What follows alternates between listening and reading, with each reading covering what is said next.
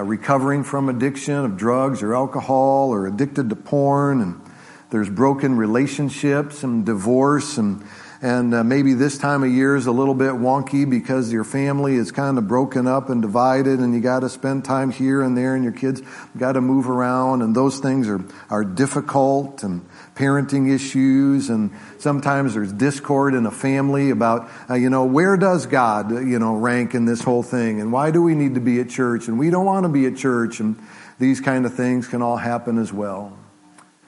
And can be problems, finances, teenagers, and parenting, and all those kind of hardships. What is there to be thankful for? I want to talk about what there is to be thankful for. It's going to be a really, really, really short sermon, so you can write that down first. It'll be the first thing you can be thankful for. But right now I'm going to dismiss the kids. I didn't do that well. I want to dismiss the kids that are going to kids' church, 4 years old through 4th grade. If you want to head that way, you're welcome to do that.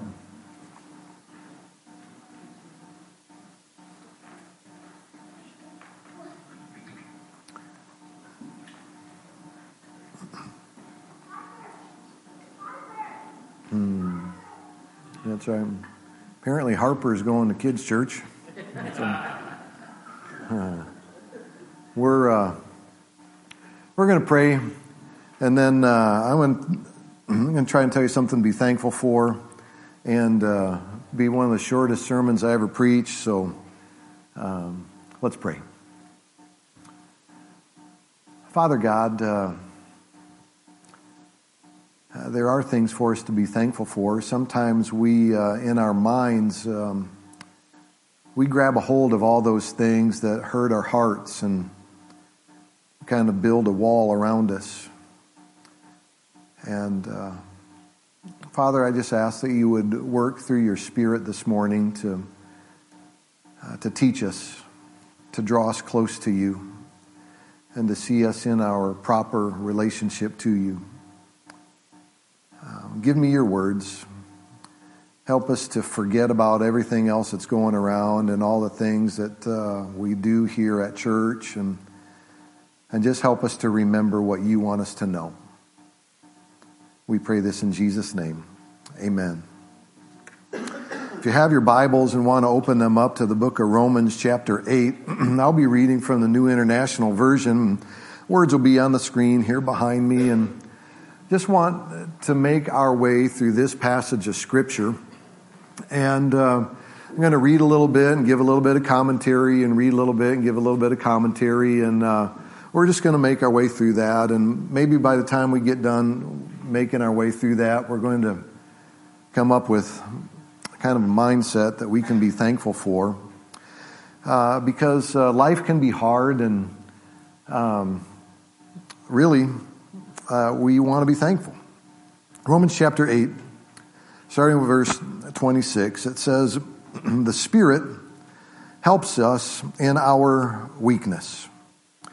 Sometimes life is hard, and we can feel really weak, beat down, tired. And we do not know what we ought to pray for. But the Spirit Himself, the Holy Spirit that lives inside of us when we become a Christian, the Spirit Himself intercedes for us with groans that words cannot express. What's that mean? That means God knows us better than we know ourselves. And He who searches our hearts, who searches our hearts? The Bible tells us that God searches our hearts. He knows us and looks into us and wants to be connected to us. And that He who searches our hearts, that's God, He knows the mind of the Spirit. Well, the Spirit is in us, and God knows what He's thinking. God puts His Spirit in us when we are Christ followers, and God knows what the Spirit is thinking. And so He who searches our hearts, God does that. He knows the mind of the Spirit because the Spirit intercedes for the saints. And who are the saints? The saints are anyone who has accepted Jesus Christ as their Lord and their Savior, been baptized into Him, and they say, I want to be a Christian, I want to be a Christ follower. Not just somebody that goes to church, but as a Christ follower of saints in accordance with God's will. God has a plan, and He wants us to follow Scripture and live the way He wants us to live. Starting in verse 28, it goes on and it says, and we know that in all things God works for the good of those who love Him, who have been called according to His purpose. For those God foreknew. That's mankind. God knows every one of us. He made us. The Bible tells us that before we were born, He made us. And the Bible tells us that before He created the world, He knew what He was going to be creating. And that Jesus was there before the world was created as well. And it says, for those God foreknew, that's all of us. He also predestined. What does predestined mean? It means He has a plan. He knows us, and He planned it. To be conformed. We are to be conformed to the likeness of His Son. That's His plan. That He, Jesus, Jesus is the He that He's talking about. That Jesus might be the firstborn among many brothers. Before God created the world, Jesus was with God in heaven. And He knew that He would send His Son one day, and that His Son would become the Savior one day, and that Jesus would then be the patriarch of all believers, that He might be the firstborn among many believers. Jesus was the first to follow and be obedient to His Father, God. And those He predestined or planned, He also called those. He also called. And those He called, He also justified. What's it mean to be justified? Well, you want to be justified. What does that mean? It means to be made right with God. So God knows the Spirit that is inside of us when we become a Christian. And God communicates with the Spirit, and the Spirit communicates with God, and Jesus is there, and He's at work within us as well. And it says, and those He predestined or planned, He also called, and those He called, He also made right with Him or justified, and those He justified, He also glorified. Verse 31. What then shall we say in response to this? If God is for us, who can be against us?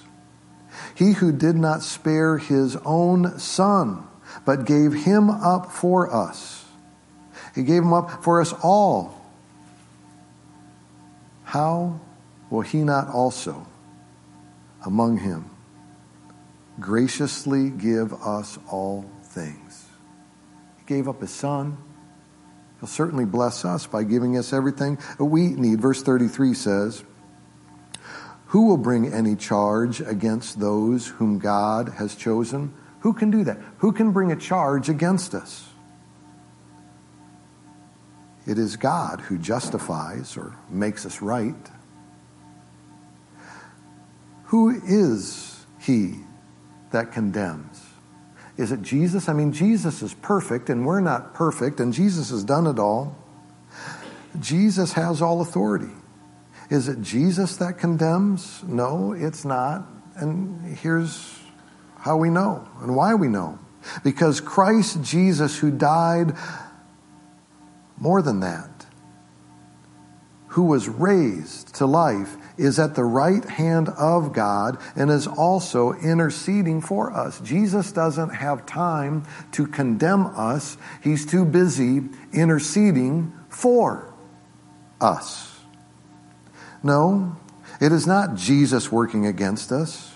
It is the enemy working against us. Verse 35 says, who shall separate us from the love of Christ? Shall trouble or hardship or persecution or famine or nakedness or danger or sword? No, none of those things.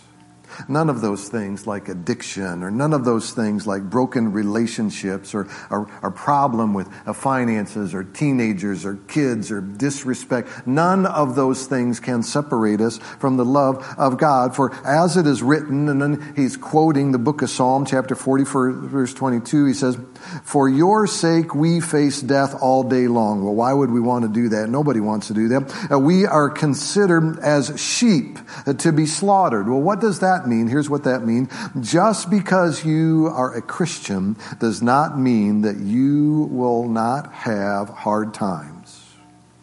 And having hard times does not mean that you have been left by God. In fact, verse 37 says, no, in all these things, all of our hardships, all of the pain that we endure in life, in all of these things, we are more than conquerors through him who loves us. For I am convinced that neither death nor life, neither angels nor demons, neither the present nor the future, nor any powers, neither height nor depth, nor anything else in all creation will be able to separate us from the love of God that is in Christ Jesus our Lord. This is what we can be thankful for. We can't do it. Jesus did it. God loves us, and he knows us, and he knows our pain, and he knows our suffering, and he comes alongside us, and he says, let's do this together. In conclusion, I want to read that same passage of Scripture. It's a little bit paraphrased, and there's some words highlighted, and this, I believe, is what that passage is communicating to us. Romans 8:26-39. The Spirit helps me in my weakness. I do not know what I ought to pray for, but the Spirit himself intercedes for me with groans that words cannot express. And this means that God knows me better than I do. And he who searches my heart knows the mind of my spirit. This is in me, and the Spirit intercedes for me in accordance with God's will and his plan. And I know that in all things God works for my good, for I have been called according to his purpose.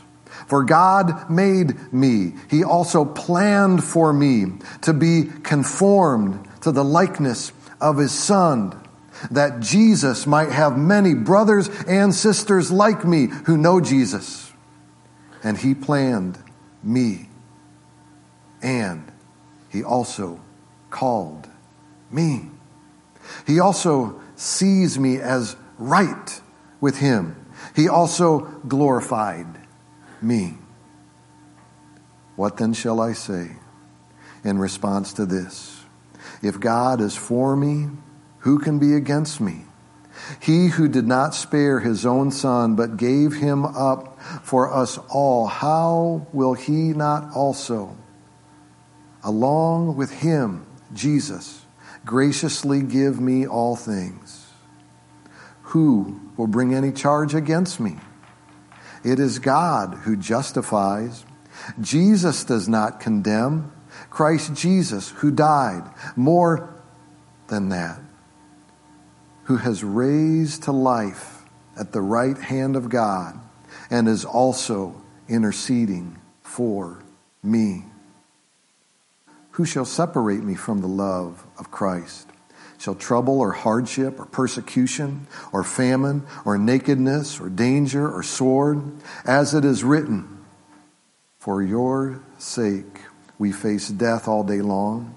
We are considered sheep to be slaughtered. Hard times will come. But in all these things I am more than a conqueror through him who loves me. For I am convinced that neither death nor life, neither angels nor demons, neither the present nor the future, nor any power, neither height nor depth or anything else in all creation will be able to separate me from the love of God that is in Christ Jesus, my Lord. And this, and for this, I should be thankful. Then the question becomes, are you on the winning team? There is a war that's being waged. It's a war between all things good and all things evil. And God loves us so much that he sent his Son to do all of these things for us, that when we accept him as our King and our God and our Savior, we get the victory. Jesus invites us. He says in the book of Revelation that he stands at the door and he knocks. And if anyone will open the door, he says, I will come in. The Bible tells us that when we accept Christ as Savior, we are given the gift of the Holy Spirit, which moves into us. The Bible teaches us that we do not want to go to hell, and that it's better to be with God for eternity in heaven. If you know Jesus Christ as your Lord and your Savior, you have one thing to be thankful for that transcends every other part of your life here on earth and into all of eternity, and that is that God sent his Son to save us from everything that could harm us. And if you know Jesus, be thankful. If you're not sure if you know Jesus, if you've never been baptized into Christ, I want to extend an invitation to you to give your life to Jesus so that you too can live for him. Let's pray. How do we say thank you?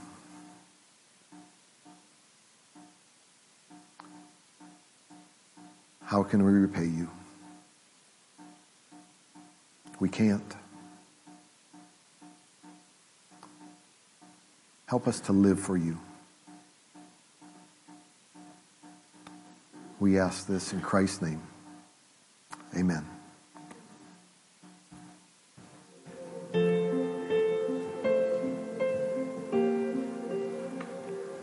If I had only known